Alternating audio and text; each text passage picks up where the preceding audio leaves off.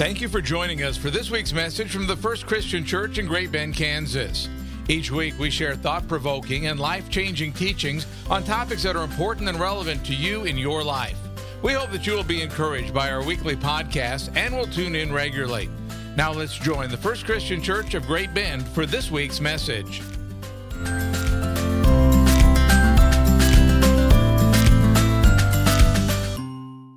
So today we are in the third and final week of our sermon series on science and religion. And what I've been trying to do for the last 2 weeks is to show you that as faithful Christians, or as people who believe in the truth that Scripture proclaims, that contrary to popular belief, science doesn't have to be our enemy. It's not something that we have to see as evil, so we must fight against it. But instead, what I tried to show you is that it's actually a gift, or a simple yet powerful method that gives us the ability to not only make our lives better, but that also helps us to understand just how big, complex, magnificent, and beautiful our God really is. And some of the ways that I've tried to show you this in the last couple of weeks is by pointing out that there is no science without the biblical assumption that the world is ordered. And that the history of science is not just a bunch of atheistic people sitting around trying to disprove what we believe, but instead is a history of faithful Christians based on what the Bible itself proclaims, devoting their lives to learning more about God through all that He has created. And then last week we talked about how all truth is God's truth. It doesn't matter where you find it or who said it. If it's true, God is the one who made it true. Which then finally led to this expansive way, or at least a more expansive way of thinking about truth that Christians have actually been using for 1,000 years. With special revelation being about the truth that we discover in and through the Bible, because of course, the Bible is foundational to us. But then there's also general revelation where we can discover even more about God through all that He has created. Because God's truth is much, much bigger than a lot of the boxes that we try to put it in.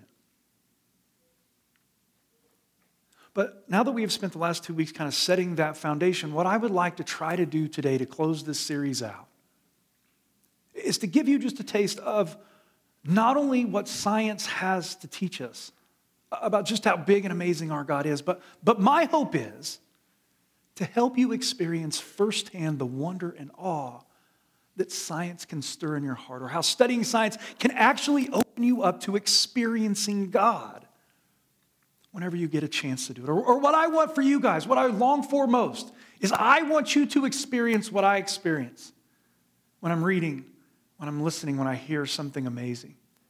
I want you to know that it's not just about that. I want you to know that whatever that science is it points beyond itself to the one who created all of this. So I'm either going to help you do that today, or I'm going to bore you to tears. You guys decide. But I think you'll find it's amazing. So we begin with atoms, or the basic building blocks upon which everything in the universe is founded. Because from the smallest things that we know to human beings to planets and stars and everything in between, it's all made up of these things called. And when I mention the word atom, what comes to most people's mind is a picture like this. Because what most of us were taught in school is that an atom is basically like a solar system. You have protons and neutrons at the center, while orbiting around that are the electrons. And then based on that model, what most people assume is that the atomic and subatomic worlds work in the same way as everything else does, right? The kind of the same principles, same properties, and all that kind of stuff. Or if you were to take something and to continue to cut it in half over and over again, think of a carrot here, right? You cut it in half, you cut it in half, you cut it in half, until you can't cut it any longer. That thing that you couldn't cut in half any longer would be the very thing upon which everything else in the universe is built. Or in other words, what we expect atoms to be like are things of substance like balls or particles, or kind of like what you see on the screen. But what scientists have been discovering for the last 150 years or so as they continue to delve into this strange new world is that atoms are much stranger than anyone ever imagined.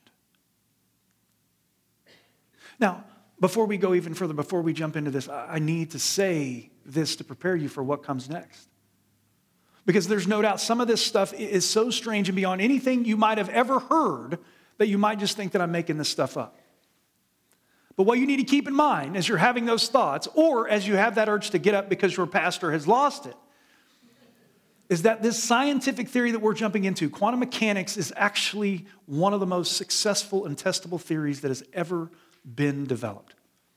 In fact, all those gadgets that you guys love or hate, your phones, your TVs, all that kind of stuff, most of those don't exist without this theory, without the science that goes behind this.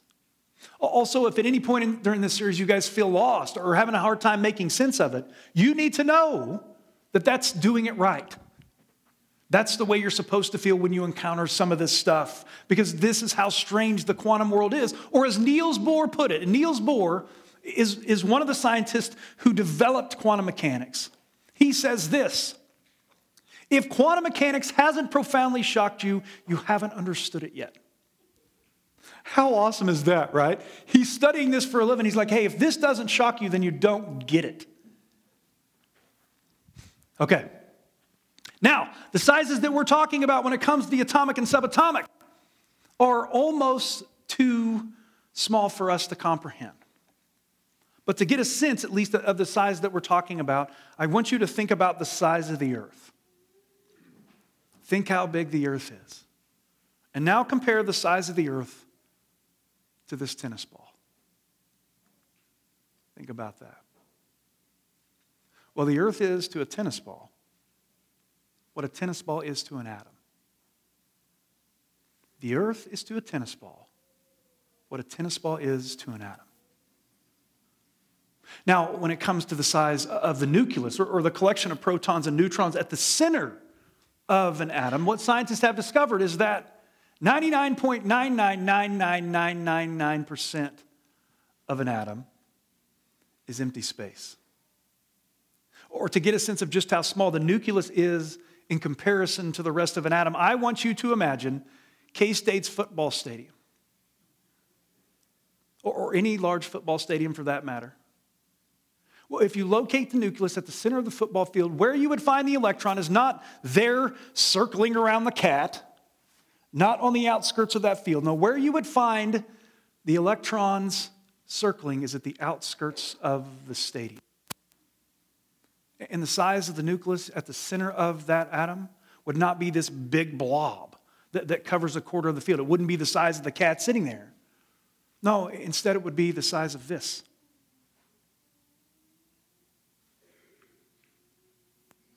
What scientists are telling us about what the atom is really like is that if the nucleus was the size of a marble, then the place that you would find the electrons orbiting the atom is as far as midfield is from the outskirts of Bill Snyder Family Stadium. Oh, and by the way, we haven't even gotten to the weird stuff yet. That's normal. That's normal. So, another thing scientists have uncovered is that an electron is not actually a thing in the way that we normally think about things. And that electron is not completely a particle or a ball-like thing that orbits the nucleus, right? That's the way we think about it.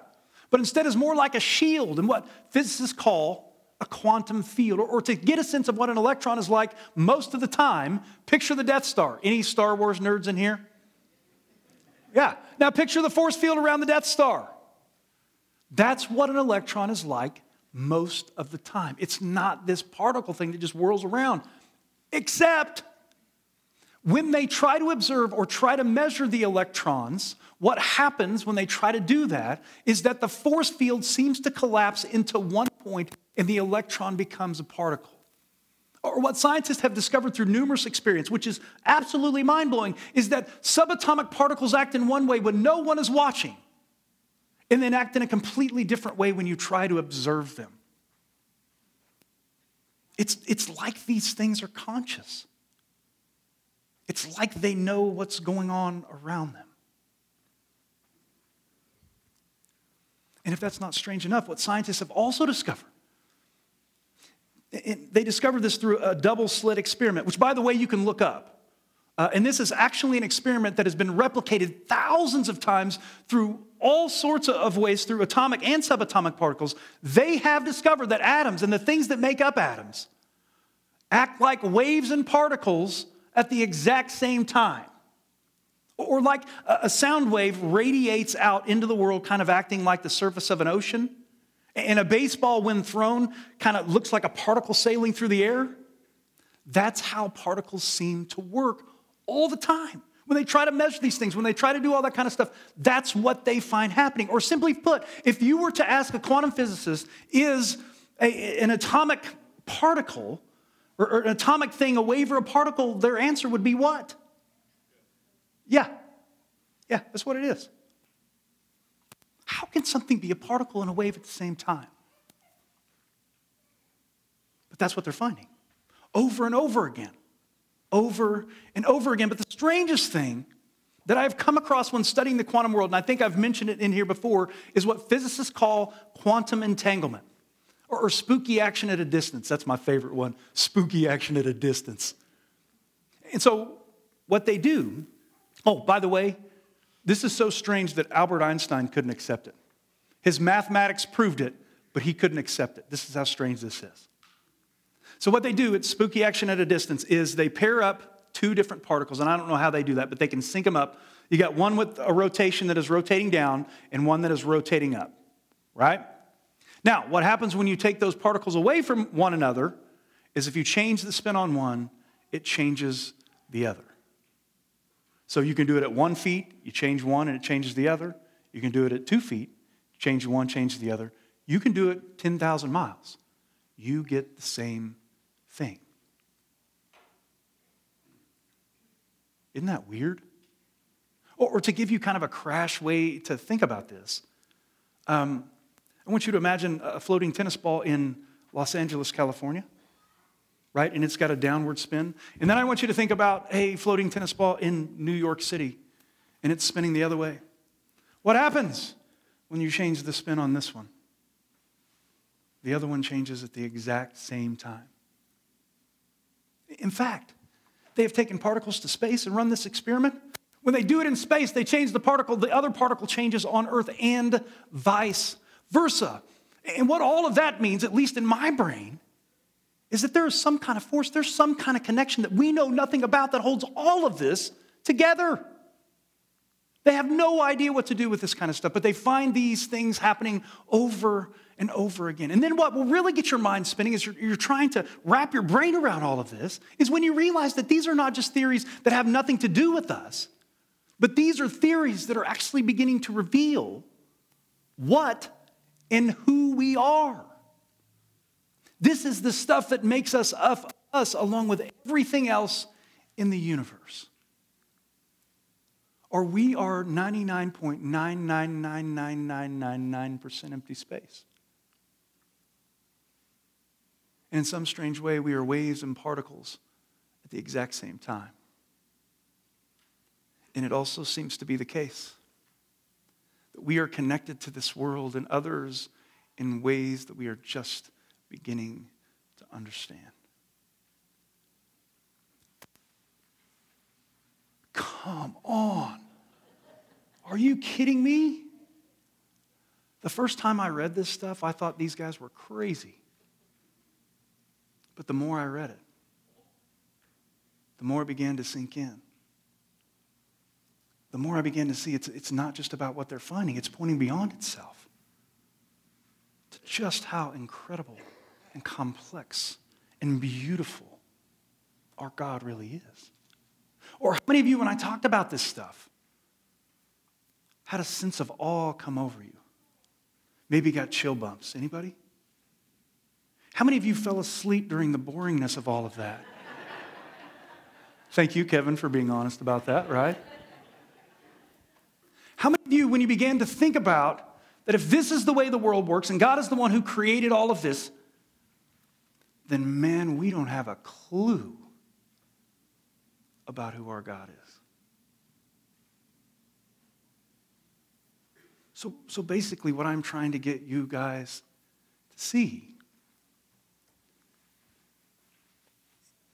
is that not only will you experience God in and through Scripture and prayer and singing and church, and I want you guys to give yourself to that completely, but I also want you to see You can find God anywhere. God is whom we live, move, and have our being in. God is the one who is responsible for all of this. And if you'll open your eyes, you'll see God everywhere. And science can help us open our eyes to even the deeper things. Or like Sir Isaac Newton. Remember we talked about Sir Isaac Newton in the first week, one of the most brilliant mathematicians, physicists of all time. And remember, he was a mystic. Because the way he connected with God was not just through scripture and prayer, although that was a huge part of his life. It was also through the work that he did. Because in and through that work, it wasn't just about the work itself. It was about what he discovered pointing beyond itself to just how incredible our God really is. Or the scripture that comes to my mind when wrestling with all of this is this. For my thoughts are not your thoughts, nor are your ways my ways, say the Lord. For as the heavens are higher than the earth, so are your ways higher than my ways, so are my ways higher than your ways, and my thoughts higher than your thoughts. And you thought you had it all figured out. Come on. Or one of my favorite analogies that kind of gets at the same idea is trying to understand God and his complexity as we've seen today is like you and I trying to teach a cockroach how to do algebra. And I think that's being nice to us. So may you see the beauty, wonder, and grace that science can open us up to. And may you give your life not just to Scripture, not just to all of that, but to seeing that God is everywhere. You just got to open your eyes. Let us pray.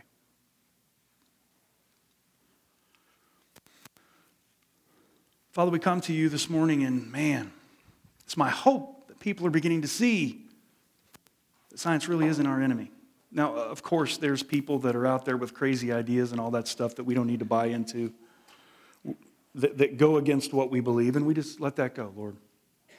No, help us to see just how big you truly are. Help us to know that in the same way that we read Scripture and pray and worship, that you show up, that we can find it everywhere. Because you are everywhere. And that science is an instrument that opens us up to the awe and wonder of who you are. Or Lord, may our notion of truth be bigger and bigger and bigger as we discover more and more about you. It's in Jesus Christ's name we pray. Amen.